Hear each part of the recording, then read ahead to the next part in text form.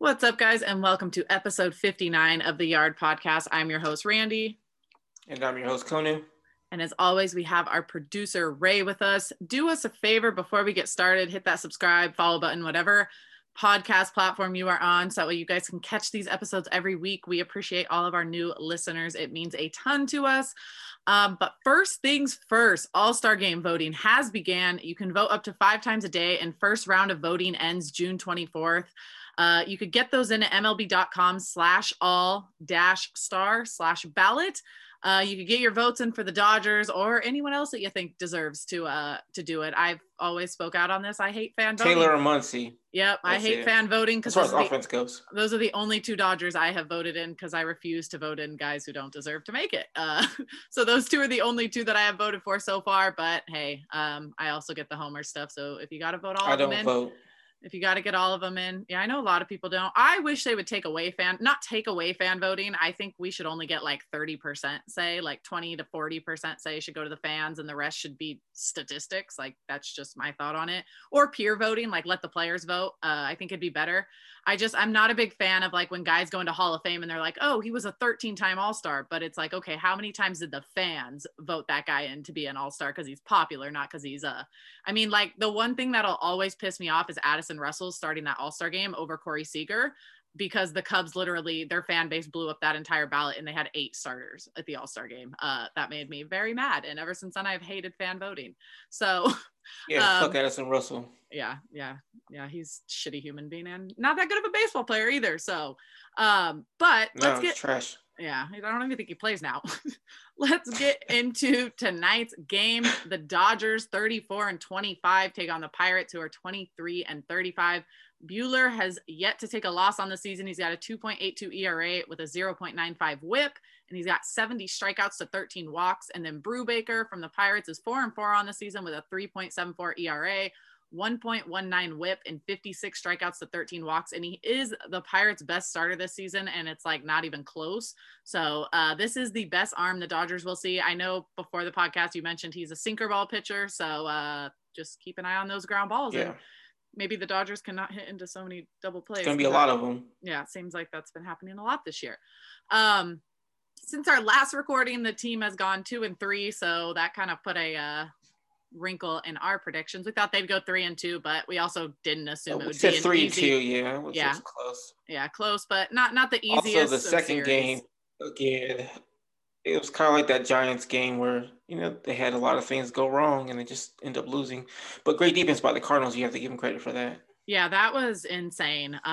Someone said it on Twitter, and I forget who it was, but they're like, you know what? Every team seems to play Gold Glove defense against the Dodgers, and it's like when you play what is the best team in baseball, you're going to step your game up. And that's what happens when guys come to LA and just even playing on the road. It doesn't matter. Dodgers aren't playing like the best team in baseball, but when you have that much talent, everybody wants to beat you. So that's what's going on right now. In their last 10, they are 4-6. They are still in 3rd place. Now they are 3 games back of San Francisco. Last recording, they were 2 games back. So not much going on there. However, they do have the second best the second best run differential in baseball at +83. Only the White Sox have a higher one, I think at like +84 or +85. So really, I'm not too worried about this team. It shows it right there. Like usually the teams with the best run differentials tend to end up on top at some point. But I will say, I don't think I expected the Giants to hold on this long. I really thought that they would have fallen off by this time. So I guess we'll just have to see what happens. But yeah, Dodgers maybe start winning, start hitting. Let's make this fun again, because these last couple games have just been not worrisome, but they've been boring as hell. At least for me, I have not really enjoyed watching the Dodgers play baseball over these last handful of games. But let's jump back into that Cardinal series to go over that Tuesday. I really feel like there's no one to blame in this game but the offense. Again, another great outing from the bullpen. You get 3 runs given up from the bullpen, and it's like bullpen games are always tough because you're mismatching. You're working with whoever didn't pitch the night before, whoever's arms are working well, and it's like they did all right. Like Price was really good. Price wasn't too good. But I don't know why he's back out there for the second inning, honestly. But Treinen's just not been very good as of recently. So like, yeah, it was the offense, but at the same time, I mean, Muncie was robbed of a hit. Yeah, Lux was that's robbed true. of a Yeah. hit. Mookie And was then robbed of a game-winning double. So, yeah. Yeah, that's true. It's one of those games I that mean, it's kind of what like can you do about you that? have to tip your hat to the other team. That's kind of what Yeah. it comes down to. They played really good defense. They O'Neal, I think it was in left field, made that catch against Mookie, and like Yeah. that was crazy. I was like, oh, Mookie, like we had just talked about how Mookie's finding it at the plate, and like that was going to be his first big moment in front of fans at Dodger Stadium. Like he had his big moments in the World Series, obviously in the NLCS, but he's yet to have that like Mookie magic moment at Dodger Stadium, and that was about to be it. That stadium was ready to pop off too. So Yeah. that But I sucked. mean, with Edmund he Yeah, jumped super high, made the catch. Carlson ran super far to make a sliding catch, and then Tyler O'Neill ran far to catch that ball. I mean, there's really nothing you can do about it. So as you mentioned, the teams facing the Dodgers usually they show up whether they're playing well or not. So that comes with the territory when you're the champion. So the Dodgers just kind of take those punches. yeah. So at the end of the day, it really kind of just comes to the Cardinals played better baseball that day. Bickford, Jones, and White all looked really good in that outing, which I was a big fan of because we just haven't had a ton of consistency. But I feel like since Bickford has been called up and since we picked up Nate Jones, they've really stepped up and done their thing. White tends to go in and out, but he did go 1 innings pitch and struck out 3 in that outing. So it comes down to the Dodgers put the ball in play, they hit the ball hard, and the Cardinals played some good defense. So Beatty had a 2-run home run in that game to tie it up in the bottom of the 7th, and that was the only offense produced by the Dodgers that game. On to the second game of the series on Wednesday, we had Buehler versus Martinez, and this was just a crazy, crazy game. Not crazy game, crazy inning, first inning. Goldschmidt had a 2-out home run against the Cardinals to give them a 1-0 lead. And he actually has 33 home runs against the Dodgers, which is the most by any active player in baseball. So Goldschmidt just absolutely owns the Dodgers, which I feel like is not a surprise to anyone. And then the bottom of the first rolled around, and I kind of feel like everyone knows what happened. Betts led that off with a ground rule double, and they just kept going. It was capped off by a Bellinger grand slam, which was actually his first home run of the season because of that whole thing that happened in Colorado where he ran past Turner. So Bellinger picks up his first home run. Dodgers take an 11-1 lead. Bellinger had 6 RBIs in the first game, which actually matches his career high in a game. And he also became the only Dodger to knock in 6+ runs in a single inning since the team moved to LA. And on top of that, the 11 runs scored is the most by the Dodgers in a regular season inning for the first time since moving to LA. Because I'm sure everybody remembers NLCS Game 3, that first inning, they blew it open against the Braves and scored the 11 runs. But this is the most they scored in a regular season inning for the first time. So they kind of went off, seemed really good. However, that was really all that happened from the offense in that game. Bottom of the 4th, we had Buehler with a 2-out double, 2-run. He knocked it 2 runs, and then Betts with an RBI base hit. So Dodgers took a 14-2 lead, and then Carlson had that home run in the 5th, and then that was it. Pretty good game. It was a good to start off. I will say I would have liked to seen a little bit more from the offense as the game went on versus just crushing Carlos Martinez. But Muncy, who'd been on a tear, reached in 22 straight games after his first inning walk in that game. So Muncy's still on his own planet doing his thing, but really wasn't a whole ton. I did feel really good about Mookie in this game. I did like seeing him swing this bat against the Cardinals. So, but other than that, there wasn't really a whole ton from this game outside of that first inning. But I feel like they've done this quite a bit where they score a lot Yep. the first few innings and then they kind of just Die out. Take the rest of the day off. So they just sit there, just go up there, start swinging at stuff. Doesn't really matter. They don't look like they're engaged at all. Buehler was all right. Yeah, he wasn't great. It wasn't great, but I'm going to get a lot of heat for this because there are 2 other games where pitchers didn't pitch all that well, but I thought they were fine. We're getting to that later, but I thought Buehler was all right. The 8 strikeouts were very nice because he hasn't really been striking out that many people. But the 7 hits and 2 walks and 2 home runs in 6 innings. If the game was closer, we'll be talking about it a lot more, but since the game was out of hand, maybe he just lost focus too and didn't really care all that much. And if that's the case, then by all means, he had a good start then, if that was the case. I did really like seeing Vesia strike out the side in the ninth inning. I know it's a huge lead, but like we always talk about, the young guys come in that don't really throw strikes and they just kind of start giving up runs. But he was throwing strikes, pumping the fastball in there, and then working the changeup and things, and the Cardinals hitters just couldn't hit him. So that was nice to see. I mean, obviously he got sent down after that, but it was still nice while he was up there. You mentioned Jones. I thought you said they did well as throwing the ball that game too. So good for them for finally throwing strikes. Yeah, finally getting those strikes and doing what they need to do. And like you had mentioned, Vesia did get sent down, and that is because on Thursday, the off day, the Dodgers activated AJ Pollock and Jimmy Nelson. So Uceta and Vesia got sent down, and then, as I already said, they had an off day. So we move into Friday, the series against the Braves. Honestly, when I looked at the camera, this was one of the series I was really excited for, because I was like, and this was before the Braves kind of had lost a ton of pitching, but I was looking forward to it. I'm like, this should be a pretty good series. We have two of the best NL teams going at it. And then the way that game started, I was kind of like, okay, maybe the Dodgers are going to roll right through Atlanta. Obviously, that's not what happened, but it did in that first game.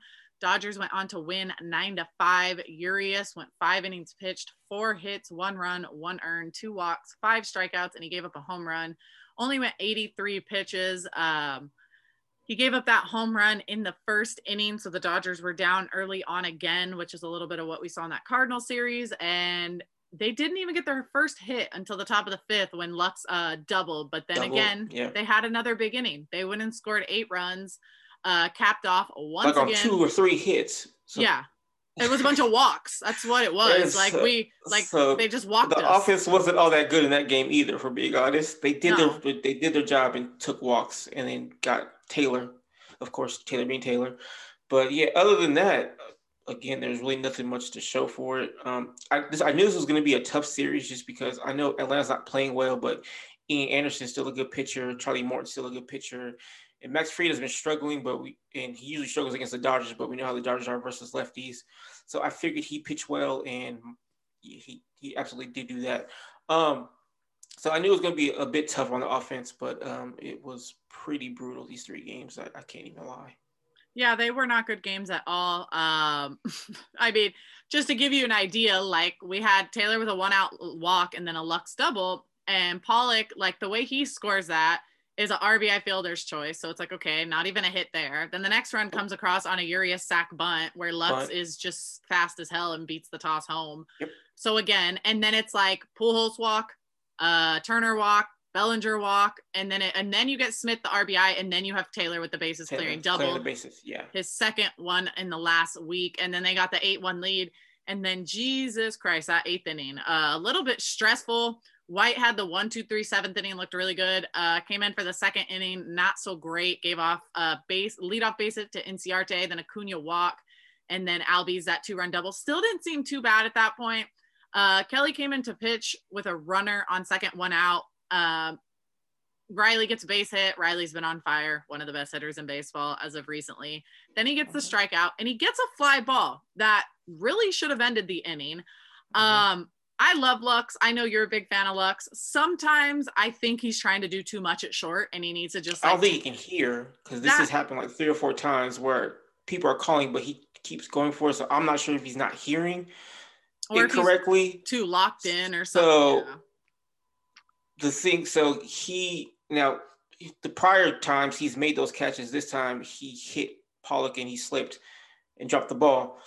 The 3rd game, I'm skipping forward here, but the 3rd game, it happened again where Turner was going out and Lux was running towards it, but I think maybe he heard Turner that time and he peeled off really quickly. So I'm not sure if he can't hear or what's going on, but he should, listen out for things. Yeah, and Matt Mason on Twitter actually mentioned to me, because I had tweeted out, like, I love you, Lux, but that's not your ball. Like, next time let Pollock go to that. And he made the point that, like, the crowd noise could have maybe been something like that. This is the largest crowd they've played in front of this year because of capacity. Atlanta, I think, is at full capacity. However, they did play at Minute Maid Park, which is indoors. But again, maybe it's just a different park. So not sure if maybe that had anything to do with it. It could have absolutely 100% been a reason maybe why he didn't hear Pollock. Maybe you have fans yelling, got it, got it, got it. And he's thinking it's fans, whatever the case or may maybe be. He's like, I'm the shortstop, I got it, even though it's easier for Pollock. So, I mean, there are those kind of unwritten rules where it's like if the center fielder is calling it move or if the second baseman shortstop's calling it the move, but it was definitely the easier play for Pollock. Now, I'm not sure, again, if you can't hear, or maybe he was like, oh, well, I don't want to say, but maybe he's thinking, is Pollock going to get there because of his hamstring? So let me get there as fast as I can. So I don't know, but yeah, it wasn't a good look at all. Yeah, and it happens. It's part of a learning curve. He's still kind of like, we know he's a shortstop, but playing with the big league team is very different than what you did in the minors. So adjusting to playing with your big league outfielders and Pollock, who hasn't been there in the last couple weeks because of his hamstring, like it's just, I think it's a learning curve. I don't think we'll see it continue to happen. I think we've seen Lux, like once he's kind of made a mental mistake, he doesn't seem to really make them again. He learns from them. So I am sure that would be the case here. Dodgers brought in another run in the top of the ninth, which kind of felt good because it was an 8-5 game, but Mookie pretty much did it all himself. He led off the inning with a double and then took the next 2 bases on wild pitches. So that was nice. And then they did go on to win. Something that stuck out to me in this game, like not a big deal, I tweeted about it, but Betts had a double in this one. And that was his 18th double of the season, which at the time, I guess I should have checked now, which I can, but at the time that was tied for the second most in baseball. And like, we've all been sitting here going, what the hell, where's Betts? What's he doing? And it's like, dude is, so now he's third in baseball. Those have been his only hits is the problem. He usually mixes home runs and singles, where now it just feels like it's doubles. We're used to that's kind of what I'm running into is like Betts is still doing his double things. He's still on pace because like he's still third in baseball and Adam Frazier's first with 20 and Betts has 18. So he's right there. We're just used to seeing Mookie go like 2 for 4, 3 for 5, 4 for 4, 3 for 4, whatever the case. And so not I 1 think, for 4 with a double. Yeah. I think once kind of that gets going and there's some more consistency at the plate, we'll see the guy that we expect to see, but it has been a little bit of a slow start to the season for him. But I did that 18th double this season kind of stuck out to me like, holy crap, I didn't realize he was. I feel like he started 2019 pretty slow too. And then the second half of 2019, he hit like 330, 340. And then last year he kind of started slow too, and then he got hurt and then came back, and then that's when he started catching fire. So he usually takes a little bit of time. Yeah, I guess this is like the worst start of his career season wise. So again, it's not even that bad. It's just not Mookie Betts. It's all. It's also something I've noticed is like last season when the season started, it's the end of July? I think that's July. Jesus, I can't believe that's so crazy to think about that. This time last year we still didn't have baseball for another almost 2 months. I think a big difference is too that we saw a lot of, first of all, they've deadened the ball a little bit. So it's not being hit nearly as hard. Like maybe that hit that he had the other night goes out in 2020. Like maybe that's a home run instead of something O'Neill catches in left field if this is 2020. 100%. And then you have to think about last year when they played in the like hellish heat, which means that ball was flying more than it does earlier on in the season due to the colder weather. Granted, it is LA, so it's not like it's cold all of the time. But it's still it gets to be a nice breeze at night. It does matter at these games. That breeze in from Dodger Stadium at night can get cold and can blow in pretty decently. So I'm kind of waiting to see guys get going. As we know, offense around baseball has been slow in general. We know, which we will talk about in a few minutes, baseball's got a little bit of a sticky situation on their hands, which might improve the offense if they get to it. So who knows what we're going to see from this offense? All I know is I would like to see it get a little bit better because these games are not a ton of fun to watch right now, which moves us on to Saturday's game, which was Kershaw versus Morton. And Dodgers took the loss in this one, 6-4. This was not a good start from Kershaw for the most part. Really just one bad inning. Unfortunately, it was more than enough for the Braves to get it done. He goes 6 innings and gives up 8 hits, 5 runs, 5 earned, 1 walk, 9 strikeouts on 95 pitches. And this was actually the first time he gave up 5 or more runs in consecutive outings in a decade. So what we're seeing from Kershaw right now is not what we are used to seeing. In his career, he's thrown over 24. This stat to me is insane. In his career, he has thrown over 2,400 innings, and he's allowed 5+ runs in 6 of them, in 6 innings of his entire 2,400 career innings. So that to me blows my mind. Like, that just shows you how much of an anomaly this is for Kershaw. He does not give up stuff like this. This is where one of my kind of hot takes kind of comes in, because, like, all right, let's you know, I see the game differently than a lot of people. The results obviously weren't there, but I don't think he was that bad, honestly. I do credit the Braves offense a lot. There were some times where he misses spots, but every pitcher misses spots. Usually it works out for them where the batter doesn't do anything, but this time the batters, you know, they were able to put the ball in play. So there were a few at-bats where Kershaw didn't get the slider in enough, but for the most part, there were a ton of swing and misses. You mentioned he had 9 strikeouts. So again, the results weren't there, but for me personally, I was fine with the way his start went. Obviously wasn't happy with the end result of them losing, but as far as the pitches go, yeah, I was good with it. I wasn't like the last start Kershaw had. I was like, damn it, Kershaw. But this time I was like, you know what? You just got to give credit where credit's due. I thought he pitched fine, honestly. Yeah, and like I said, it was really only the one bad inning. That was it. He gave up 8 hits, and they had 1, 2, 3, 4 of those, 5 of those hits all in the bottom of the third. So it was really just the one bad inning. And it's honestly, like, when you look at the Braves lineup, that's exactly what you expect them to do. Like, that is a good hitting lineup. So it's not like he came and gave this up to some. They're not playing well, but you have to imagine they're going to get it going at some point. They're way too good not to. Like, maybe they end up like the Nationals where they start struggling and then catch fire at some point. Yeah. But that was I mean, again, Dodgers really did the same thing, only had 1 inning and one good inning. And unfortunately that was just not enough for them. We saw Bellinger steal his first base of the season in the top of the 4th. And then Beatty still doing his thing, RBI base hit.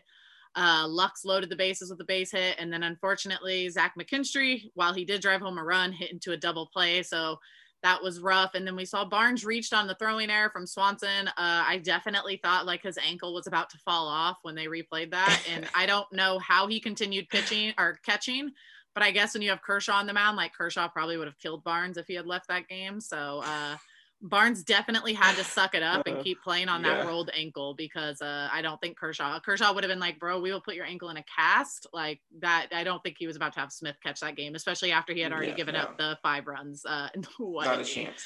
So not a great game there. Trinan was, I was gonna say Trinan was bad. He gave up another run. Well, here's the thing. Okay, so he gave up the home run to lead off the inning to Almonte, who apparently can hit all of a sudden. But then again, I was looking at some minor league stats, and Almonte in the minor leagues was killing it. So I don't know, maybe he is a good hitter, or I have no idea. But so then he couldn't find the strike zone to save his life. But thank goodness that Albies and Riley were just swinging at what the hell ever they were swinging at, because some of these pitches weren't close. They weren't even mirroring strikes. They just were balls from jump, and they were swinging at it. So that's the reason why he got out of the inning the way he did. The one positive about the game is Phil Bickford. He's continued to be very impressive. He only throws 94 miles an hour, but like Josiah Gray, he has like late life on his fastball, and batters just swing through it. So really happy with what Bickford has given us. This is like totally a different team, different game, but you mentioned the strike calls and that what they were swinging at. And I just have to ask, like, did either of you see that strike called 3 to Odor on Sunday Night Baseball?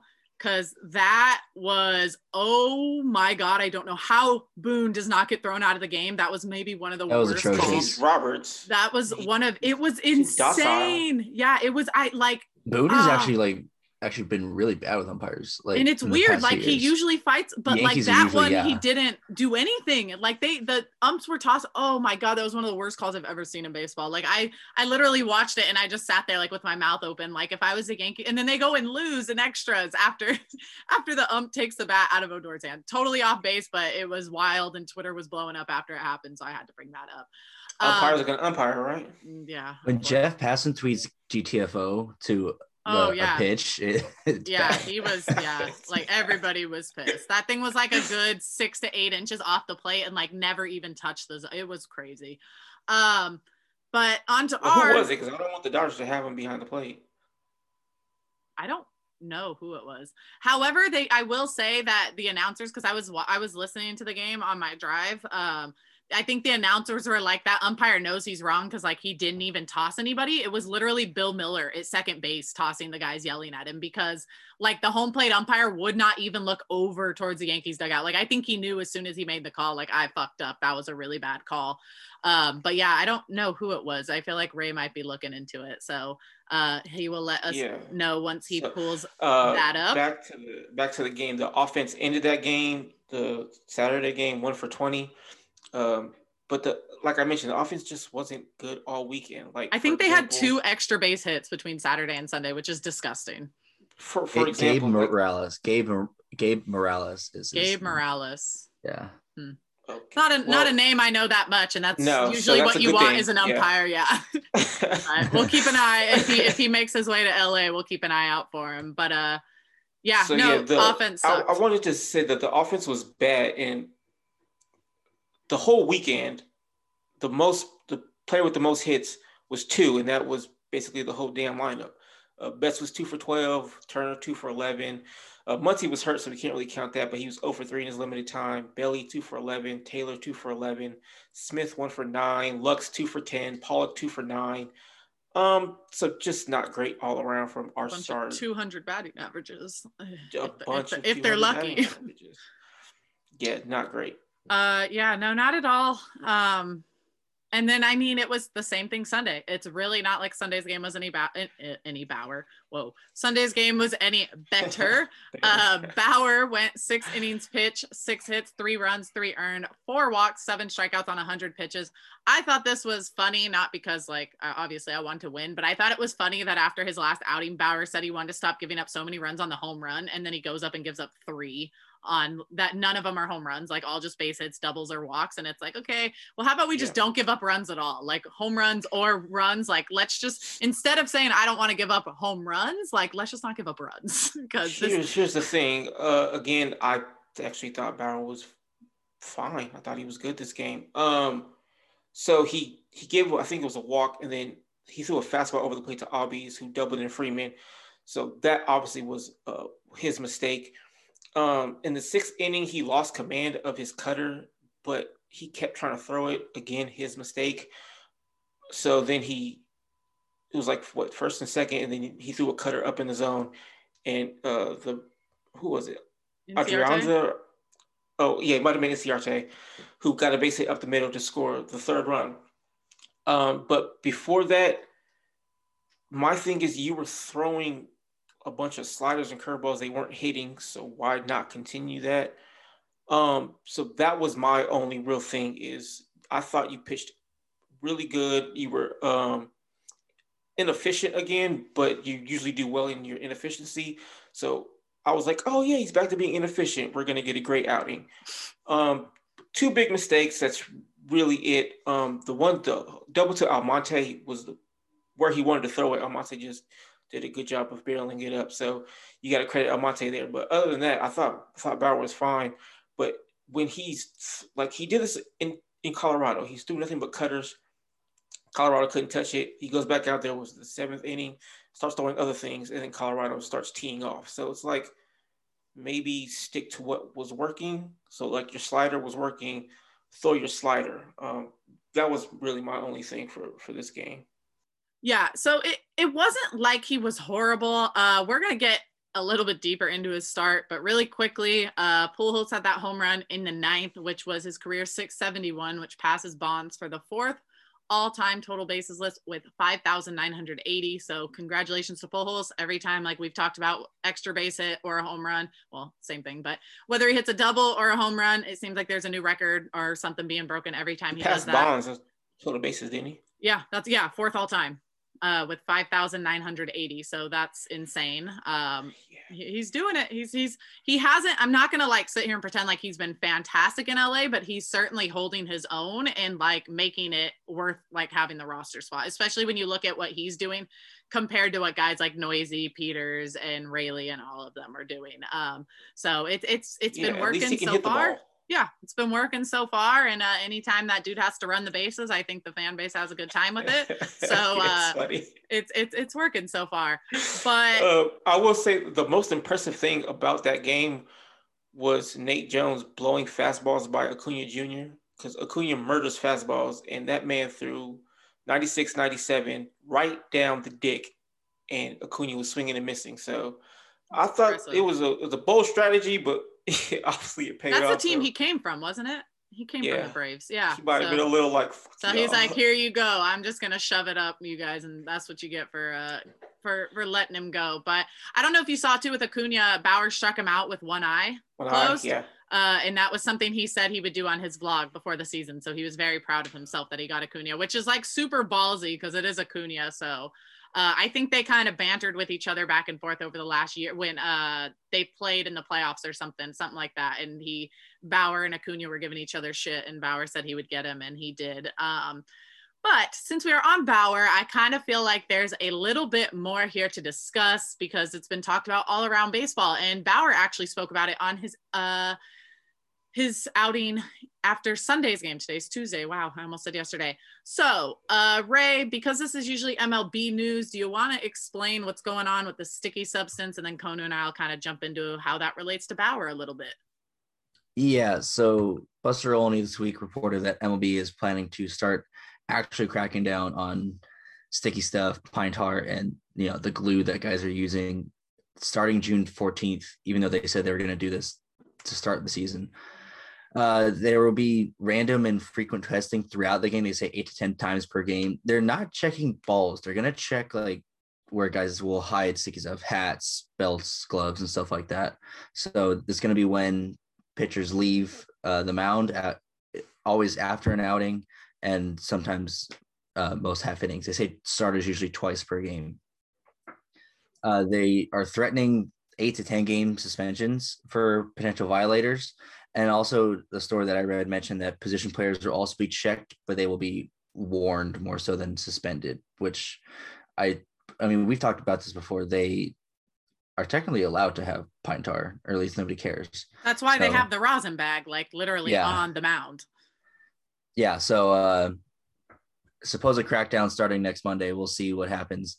People are saying that Garrett Cole and Trevor Bauer's lowered spin rates from their last starts are somewhat evidence that they have been using sticky stuff and that MLB is actually serious about this. So we'll see what happens. Yeah. And so that relates to Bauer because we've heard Bauer, everyone knows that Bauer's been talking about this for years now, and how he's been pushing against this. And basically that's why he started using it. He's pretty much come out and said, I use it without blatantly saying I use it. His numbers prove it, everything. To give you guys an idea, RPM on the ball is how much it moves. The more it moves, the harder it is to hit. Bauer's fastball in his first start since MLB decided they were going to crack down on this was down 223 RPMs average from his season, which is insane because when Bauer did a YouTube video on this a few years ago, he admittedly said himself, you cannot improve your spin rate like that unless you are using a substance. After the game, Jorge Castillo asked Trevor Bauer if his spin rate drop was related to sticky stuff. And Bauer said, I don't know, hot, humid day in Atlanta. I just want to compete on a fair playing field. I'll say it again. That's been the point this entire time. Let everyone compete on a fair playing field. And then they had, because his spin rate was kind of linked to foreign substance, he said, I've made a lot of public comments. If you want to go research it and make your own decision, go for it. They also asked him, hey, do you think you're going to be able to be the pitcher the Dodgers paid you for? And he pretty much admitted to cheating right here when he said, if you go look at my numbers in 2018, you'll see what I'm capable of doing. So he kind of blatantly has admitted he's cheating, because I don't think he cares, because I think this is widespread a cheating thing that all of baseball is doing. Now, whether you're using rosin and pine tar, which apparently only gives you like 30 to 50 RPM, and then you start using other stuff like spider tack, which is competition. It's for world's strongest man. It's competition like grade, pretty much cement. I've looked it up on Amazon, and to sell it, their promo picture is a guy of his hand glued to a cinder block holding it up, because that's how much they want to prove that this stuff helps. Players have said it sounds like there's skin being ripped off, like when you rip a Band-Aid off. That's how it sounds when the pitcher lets go of the ball. They are finding particles of skin on the ball. They are finding seams ripped out of the ball because the glue is so sticky. It's also made me think, is this why players throw the ball into the crowd so often? Why would you ever want to hand a ball to the umpire? You don't want them to see what's on those balls. I was also listening to the Chris Rose rotation, and I can't remember who it was. It might have been Stephen Brault or Trevor May. One of his Trevor Williams, I believe, with Stephen Brault. I think I know what you're about to talk about. He had said something about how he's gotten balls thrown him. Whichever pitcher it was, said he had balls thrown into him from the outfield, from the infield, and they had pine tar on them. Or he would pitch a ball, it would hit the player's bat, it would come in, and the ball had pine tar on it because of where the player had pine tar on their bat. And so it runs into this whole system of like, well, wait, where did that pine tar come from? So like you said, they mentioned they want to start checking guys. I don't have a problem with checking guys. However, here's my issue with all of this. It has to be equal across the board. If we leave it up to umpire discretion, you are allowing umpires to decide which players they want to go after, which players they want to kind of go at. And I'm very worried that this is going to turn into like MLB making an example out of the Dodgers because Trevor Bauer is on our team. And that's like the one thing that I'm like, you know what? I'm not okay with that, because this is a widespread issue through baseball. If you're going to lock down and do checks, it needs to be done fairly across the entire league. Konu, I know you're a little pissed off about this starting in the middle of the season. I don't think MLB ever does anything about this. If the public outrage did not blow up, they don't ever seem to give a shit about anything like this until it crosses that line and players and managers and other people start talking about it. But it's kind of just a weird place in baseball right now. So it's like, since this whole crackdown thing or whatever they came out with, I saw a lot of fans saying it's interesting that Bauer, Cole, and Giolito all suck now, or their spin rates are down, and their spin rates did go down. Cole was bad. Giolito gave up 4 runs in 7 innings to 3 home runs to the Tigers. I already mentioned how I felt about Bauer. But like you mentioned, Bauer's been saying this for 4 or 5 years now about Cole, the Astros, and everybody else. And MLB did nothing about it. So he pretty much said, I'm just going to join in the party, whatever now. And now all of a sudden there's a crackdown about it. I'm not sure why they just don't wait till the end of the year where you guys can have meetings to set up like legal stuff and illegal stuff and things like that. But that's neither here nor there. I do agree though. And I think you and I, tell me if I'm right or wrong here. You and I are on the same page that we think they should legalize a combination of pine tar, rosin, sunscreen, and then go after everything else. Correct? That seems fair to me. Or, I mean, whatever it feels best, whatever is best for the hitters, pitchers, come to some kind of agreement. Obviously, the hitters probably don't like it because they can't hit the ball to save their lives. But maybe this crackdown will get the offenses up like the MLB wants, because the dead end ball hasn't helped them any. But yeah. So then, like you mentioned, the reporter asked if Bauer's going to live to the $40 million. Probably not. But even with the sticky stuff, was he? $40 million is $40 million. The only pitcher worth $40 million, in my opinion, is Jacob deGrom. So he wasn't really going to live to that anyway. So that really doesn't matter. I mean, he said to look at his 2018. His 2018 was hella good. Oh, go ahead.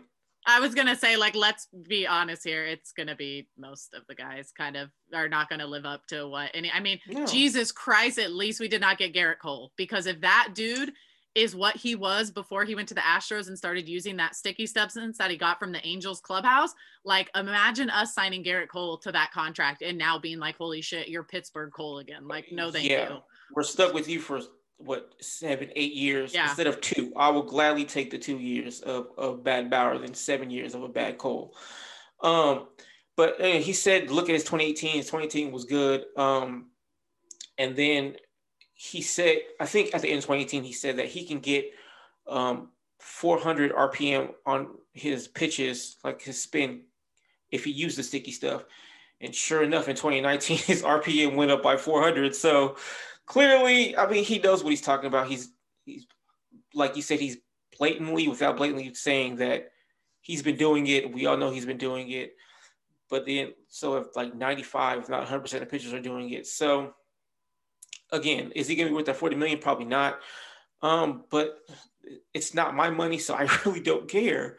As long as he can be 2018 Bauer, first half 2019 Bauer, or second half 2017. If there's a combination of good things and his ERA is between 2.5, 2.75, I'll gladly take that. So it is what it is, honestly. I don't know. This is dumb. I just don't know why they just can't wait till the end of the year. Yeah, I think they screwed everything up by coming out at the beginning of the season saying, hey, we're going to test for this, but yet never actually following up with like, hey, we're going to bust people. We're not going to bust people. This is like, they just kept it all very quiet so that way they could kind of adjust it as they saw fit. I am going to say this right now. I don't want to throw any specific names under the bus, so you can feel free to do research, because at the end of the day, like, I am a homer. This team is my team. Bauer's not the only one on the Dodgers. So if you have any interest in taking a look at spin rates, I'm sorry to break the news to you, but your favorite pitcher is probably cheating, because that's exactly how it looked after this weekend. And I will be looking at every pitcher who comes in to see these new things, because there is a drop all over baseball, and it is not just Trevor Bauer on the Dodgers. I can promise you guys that right now. Like, and again, like, here's other things. Garrett Cole was pretty average to below average on the Pirates. He goes to the Astros and becomes second to only Jacob deGrom as far as pitching remember goes. When Verlander was on his downhill? And then Verlander was on his way out of the league, and then he goes to Houston, and all of a sudden his fastball's back at 97, 98, and nobody could hit him. And there's video of Yu Darvish putting stuff in his glove. So, I mean, honestly, it's going to be a lot of people. So you guys can save your Bauer, blah, blah, blah, because I'll tell you what, it's going to be a dark day for a lot of you people, because like you mentioned, a lot of your favorite pitchers probably are using sticky stuff too. So yeah, I love Giolito, but I mean, he's definitely using too. So whatever. Yeah, I went through a little bit of a existential, however you say that word, crisis this weekend when I was looking through spin rates, and my heart broke. I'm like, oh God, we really are doing this just as much as everyone else. So nobody's on a high horse. Just remember that. Because my one thing is I'm all for people shitting on Bauer, but if you're going to shit on Bauer, you better shit on the other players for doing the same exact thing. That's my only thing too, because every time this comes up, it's always, Bauer. And I'm just like, I feel like there's other people you are forgetting. Bauer absolutely made himself a target. So that's fine. Yeah, it is. But let's acknowledge that it's much bigger than Bauer. At the end of the day, that's where the problem lies. And anyone who pays close enough attention, like, I feel like any Dodger fan who watches more than just like kind of the outside of what goes on at the game knows that the Dodgers were 100% paying Bauer for his sticky stuff, not just because he's a pitcher. They knew what they were doing. They knew what they were getting into. Nick Castellanos, again, was on the Chris Rose Rotation podcast, came on, and I guarantee he's talking about Bauer, but he came on his podcast and said, I had teammates, I will not name them because I'm not busting anyone, that would come up to me, have a ball, put their hand completely flat and say, Nick, try and hit the ball off my hand. And that shit was sticking like Spider-Man. Like, Nick could not knock it off their fingers. So that just gives you an idea of how intense this stuff is. It's also a huge thing going across baseball. Castellanos cracked me up. I love that dude. He just has great answers for everything. He literally said, sticky shit or no sticky shit, I'm out there and I'm going to crush your shit. So deal with it. I love it. He is. Yeah. And he is. Dude's hitting like 360. Yeah. Those two are hitting like 340, 360 2 months into the season. I do not understand it. I don't get it, but good for them. So yeah, baseball's got a sticky substance problem, and guess what? It's been a problem since the sport's been a thing. Now that they want to do something about it, I don't know how I feel about it happening 2 months into the season, as well as like, hey, this is going to be put in the umpire's hands. If you want to do checks every game, go for it. I would just like for it to be fair on both ends, because I kind of feel like as soon as Bauer signed with the Dodgers, we kind of became a target because of all of this. And if you're going to make an example out of guys, that's cool. But like, it just doesn't need to be just the Dodgers, because those are the names I'm seeing a lot pop up on Twitter that everyone's talking about, which players RPMs dropped in so much. And of course, everyone in the world was waiting for Bauer to pitch on Sunday so they could see whether or not his was down. So I've had some graphics sent to me by some people about some other Dodgers and their spin rate between 20 and 21. And it's something else. Let me just tell you that they're all very close with Bauer, I guess is one way to put it. But that's really it for Sunday's game. We had nothing else on Monday. Did you want to touch anything onto the games, or can I head on games? to No, this is. Oh, I was just gonna talk about what I was seeing from, or lack of seeing from the hitters. But go for it, because I'm gonna get into injury updates. Okay, so like I mentioned last week, Belly is not getting his hands in position. I mean, he's still not doing it, but it might be just a timing thing right now, and he hasn't really timed up anything. I honestly can't figure out what's going on with Turner. I'm not expecting him to hit 400, but he's a better hitter than what he's shown. Like, he's had 2 games where he looks like he's coming out of it, and then he goes through 3 or 4 games where it looks like he's not doing anything. So he had 2 hits this weekend, both on Sunday. Is that going to get him going? I have no idea, honestly. Will Smith, too, swinging through a lot of fastballs and chasing more than I've seen. He usually is the person that doesn't chase all that much, but so it might be just a tough time for the hitters right now. Lux, the pitchers have effectively stopped throwing him fastballs. He got fastballs in Game 1 versus the Cardinals. Flaherty threw him a fastball, and De Leon threw him a fastball, and he smoked both of those for home runs. The other games, they're effectively just throwing him breaking balls. So, and the Braves really did a good job of just throwing him breaking balls. I think he might have saw 2 or 3 fastballs that entire series. Some of them were balls. I think one of them was by Morton, who threw a fastball in, and he singled to right field. So my thing with him is you should go up there and start looking for breaking balls, because I don't think you're going to see any fastballs, because it's clear you can hit those and you can't hit the breaking balls. So that's one thing. Also, I know a lot of people were asking for him to hit for more power. They were asking, where's the power? Where's the power? Where's the power? On the other hand, like I said in spring training, I don't care if he's not hitting for power. I like him getting hits. If he's not hitting home runs or doubles, him getting a base hit to left center to drive in and run works just fine for me. I think we need to start crediting players with that a little bit more. I think we need to stop fantasizing over all these players that hit 40, 50 home runs and then hit like 260. I think we need to start getting credit to guys a little bit more who are making more consistent contact and getting on base. So like players like Brantley, McNeil, and pre-Brewers Yelich, they don't hit 20, 30 home runs. They hit 290, 300. Their OPS isn't over 1,000. It's not over 900. It's probably somewhere in the 800s. Is that like a superstar, all-star? No, but it's a solid, dependable player. And we have plenty of players who can hit for power. So if he just wants to go back to spring training or that beginning of May where he wasn't hitting for power, because right now it looks like his swing, he's trying to hit the ball or trying to drive the ball. And there's nothing wrong with that. But also him just kind of getting back to just focusing on base hits. I think that is what's going to work best for him, because he's got a lot of speed and it's not being used right now. There are times where we see it where like there's a butt back to the pitcher and he scores, or a pass ball goes right back to the catcher and he still scores. So him using his speed puts a lot of pressure on defenses. So I need him just to get on base. So right now they're not giving you fastballs. You spit on every single one of those breaking balls unless it's in the zone, and just take a damn walk, steal a base, and hopefully somebody drive you in.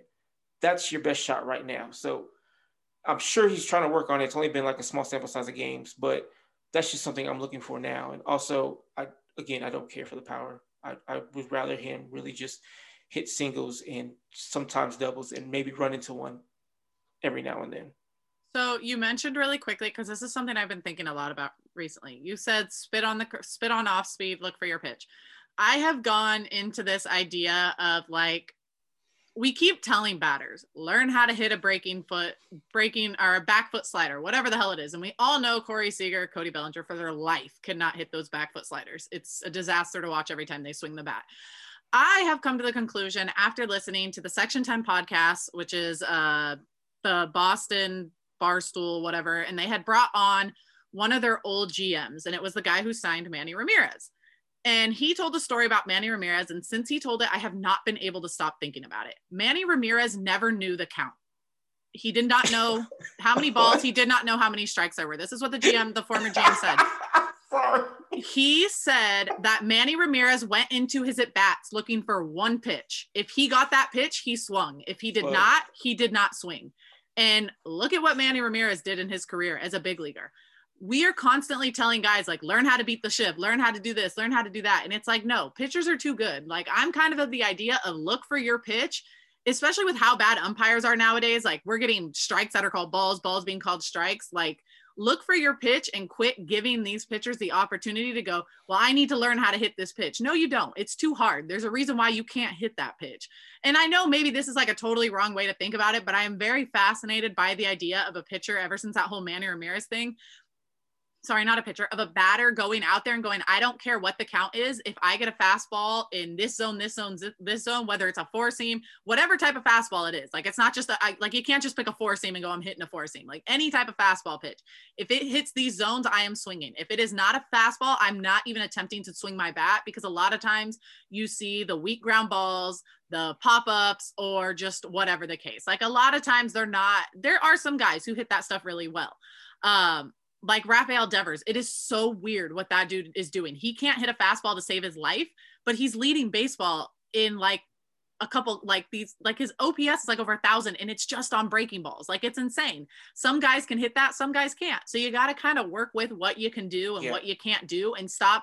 Like, every player doesn't have to be, I can hit every pitch everywhere. Like, some players just need to find what they're good at and stick to it and run with it. And if that means Lux is staring at curveballs he has no shot at hitting, but waits for his fastball, I'd be okay with him taking that strikeout instead of. He's not even getting them though. He got 3 like all weekend, so he's not even getting fastballs anymore. They're just throwing sliders and curveballs. So my thing is, don't even look for the fastball. Look for slider or curve in the zone. Yeah. And if you find one in your swing path where you know you feel good about it, then swing it. If not, spit on it. And if you do, so just look for the breaking stuff. But if you do come across a fastball and it's in the zone, who cares if you swing late? Guess what? There's nobody on the left side of the field anyway, probably. Hit that shit over there. If you swing late and it goes for a base hit in the left field or down the left field line, you got a double. Yeah. I will say at the end of the day, baseball is incredibly hard. So like, it's so difficult. It's so easy to sit here on the mic to be like, hey, do this, and you'll be good. But absolutely. Like, it's hard as hell. So Acuna was murdering fastballs. And like, I read an article saying that he's spitting on every breaking ball and just picking out fastballs.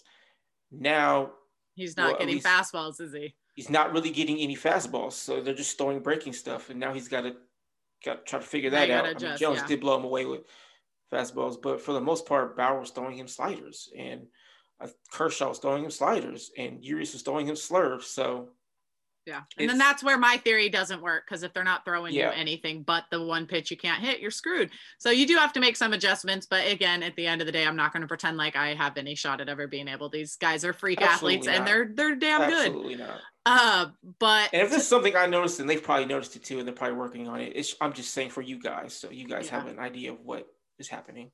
Yeah. So hopefully they're not playing any good teams starting today and really for the next week or so. I mean, I don't know how good I would consider these are the teams that usually are going to be like, okay, now we're going to remember how to play baseball all of a sudden. So it'll probably be some close games where we're just like, are you kidding me right now? We're used to the Dodgers winning though. So maybe like, cause they're going through one of these weird slumps, this will be one of the times they like actually beat the shit out of teams they should. We'll see. Not going to get my hopes up, but let's get into the injury updates really quickly. And then we'll look into the series, a look ahead. Seager made the trip with the team to Atlanta and is limited to one-hand swings, core work, and playing some catch. Roberts is not ready to guess when he'll be back.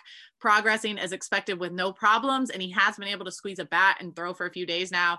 That happened at the beginning of May, like a few days into May. So we're about three 3-ish weeks maybe into this injury now, 3-4 weeks into Seager's injury. So we really should start to see some decent updates in the next 1 to 2 weeks based on the original timeline they gave us. So that would be good news once we can get him back in there. Tony Gonsolin is back with the team, and he is officially getting the start tomorrow. They actually just announced that on Twitter. So Catman will be making his 2021 season debut, and Gratterall was reinstated from the IL and on Friday and was optioned to OKC. He was sent to OKC to work on the command of his sinker and the correct shape of his slider. As Robert said, they just aren't looking the same as they were last year. So once he gets that back and going, that'll be another boost to the bullpen. Might be a while though. Yeah, it might be. Yeah, well, yeah. You know what? The fact he's even throwing the ball after forearm tightness or whatever the hell it is, I'm just glad he's even out there, because that was not looking good when that injury first came out.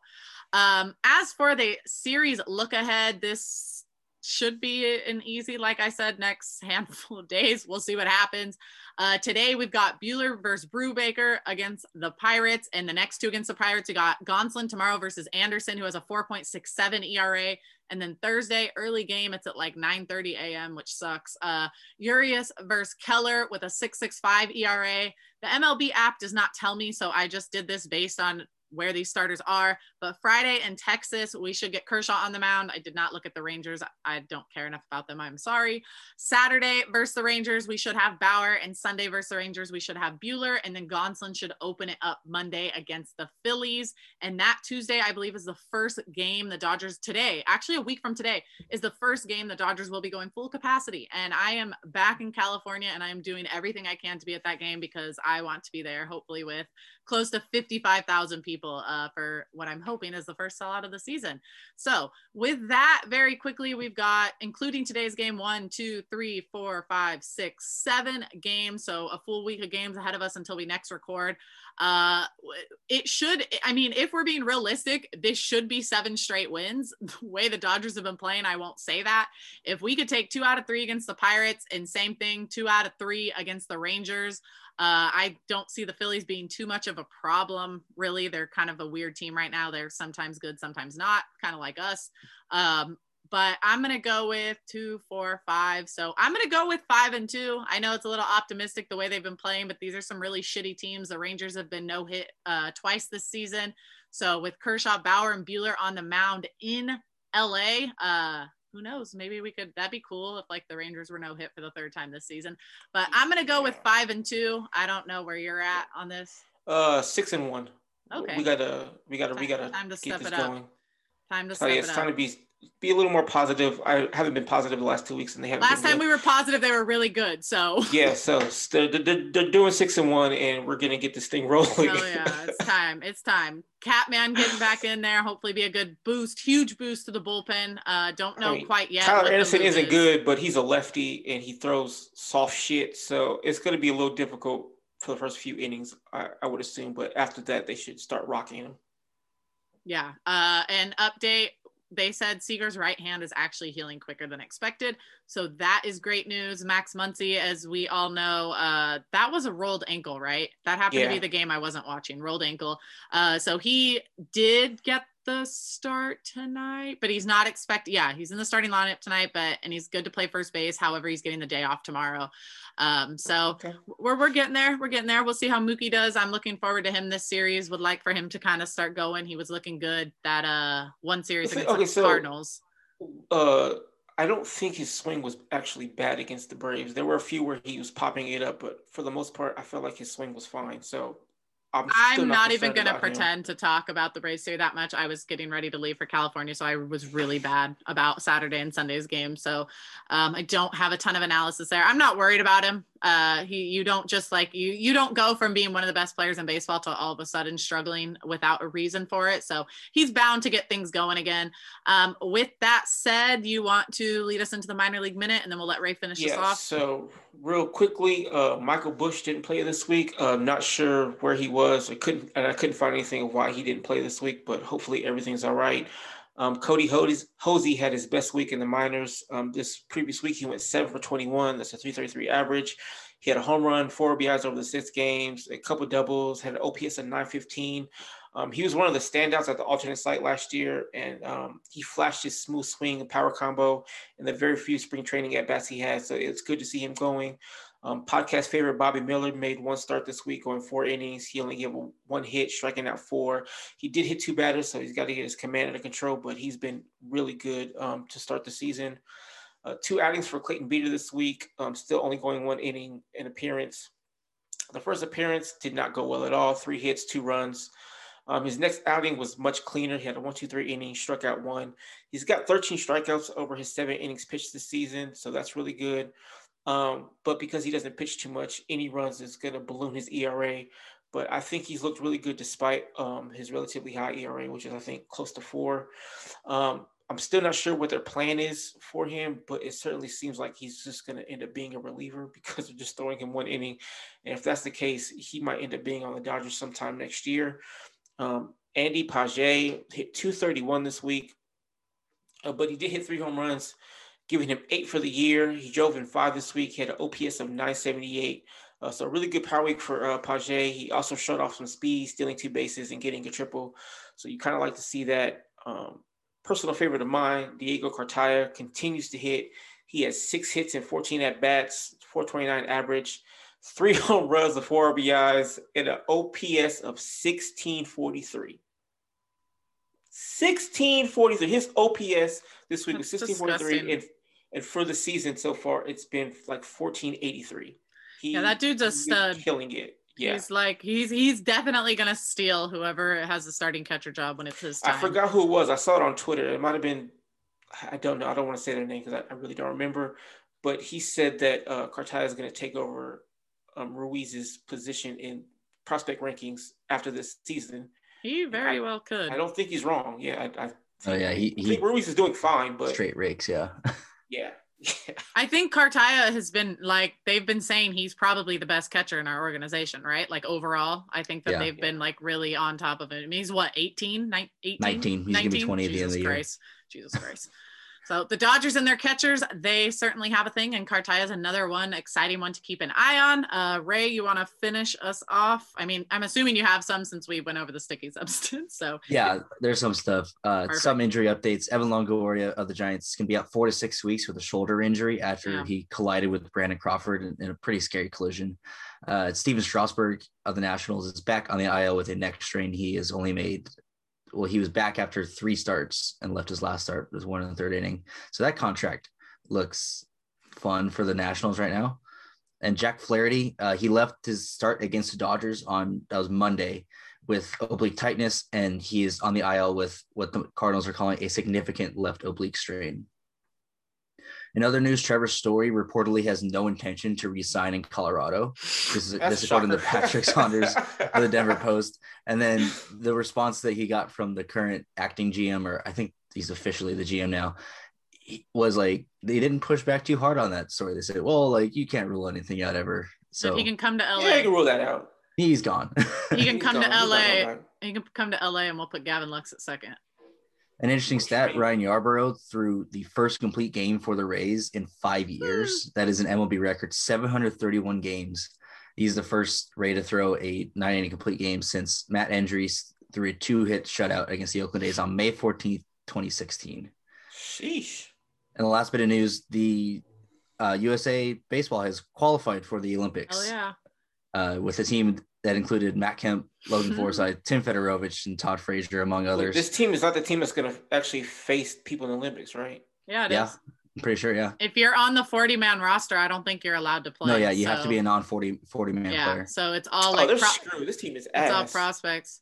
And it's all prospects and older guys. Yeah, so...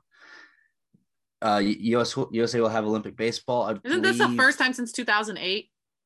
First time since 2008, yes. Baseball is back in the Olympic leisure. It won't be in 2024 in Paris, but in 2028 in LA, it is expected to be as well. Japan, South Korea, Israel, Mexico, and the US are the current teams that are qualified. There's one final qualifier left to go in a couple weeks. So, yeah, that's all the MLB baseball news around the country. I just wanted to quickly bring up, this is not baseball news, but it is softball news, and it was pretty insane, but I don't know if you guys saw what I hope I say her name correctly. Odyssey Alexander. Holy shit, what she's doing. And what they're in the College World Series right now, right? That's what this is, or the tournament? College World Series, yeah. James Madison actually just got eliminated by Oklahoma. Yeah. Oklahoma and Florida State are starting tonight. That was wild. Okay, so Odyssey. Okay, that's how you say Odyssey. Yeah. So Odyssey Alexander, insane. 64 and 2/3 innings pitched, 66 strikeouts, a 2.92 ERA, and she threw 1,057 pitches. And she had that diving play at home on the bunt, which was pretty insane and got brought up all over. It was all over baseball. So just thought that was cool. I like that MLB is kind of jumping into that and giving those women their recognition. So. Shouting out another pitcher at the College World Series, Montana Fouts threw a perfect game on her 21st birthday, 21 up, 21 down. That's crazy. Good for her. Against the UCLA team is pretty good too, though. So yeah, she was really killing it. Yeah, it's crazy because like you can tell like the strain that it does. Like softball pitchers can go so much deeper with the way they throw the ball, and it's insane because they're just out here like putting them. Like it's hard to hit a softball like that. How close that ball is, or how close the mound is, the way that ball rises. Like we saw videos back in the day of like Jenny Finch pitching to, I want to say it might have been Pujols, whoever it was, and like they couldn't even come close to making contact. And the ball's like almost twice the size, but pretty crazy there. But hopefully back to baseball, we see some better play from the Dodgers. Maybe not necessarily better play, but maybe something's kind of bouncing in their way this week. It'll be nice to see Gonsolin back on the mound. Looking forward to seeing Kershaw on Friday against Texas, especially at home. I do not think we are going to see another clunker from him. Like I said, it's been a decade since we've even seen him give up that many runs. So the Texas series, is it in Texas or Los Angeles? No, it's in LA. Okay. Yeah.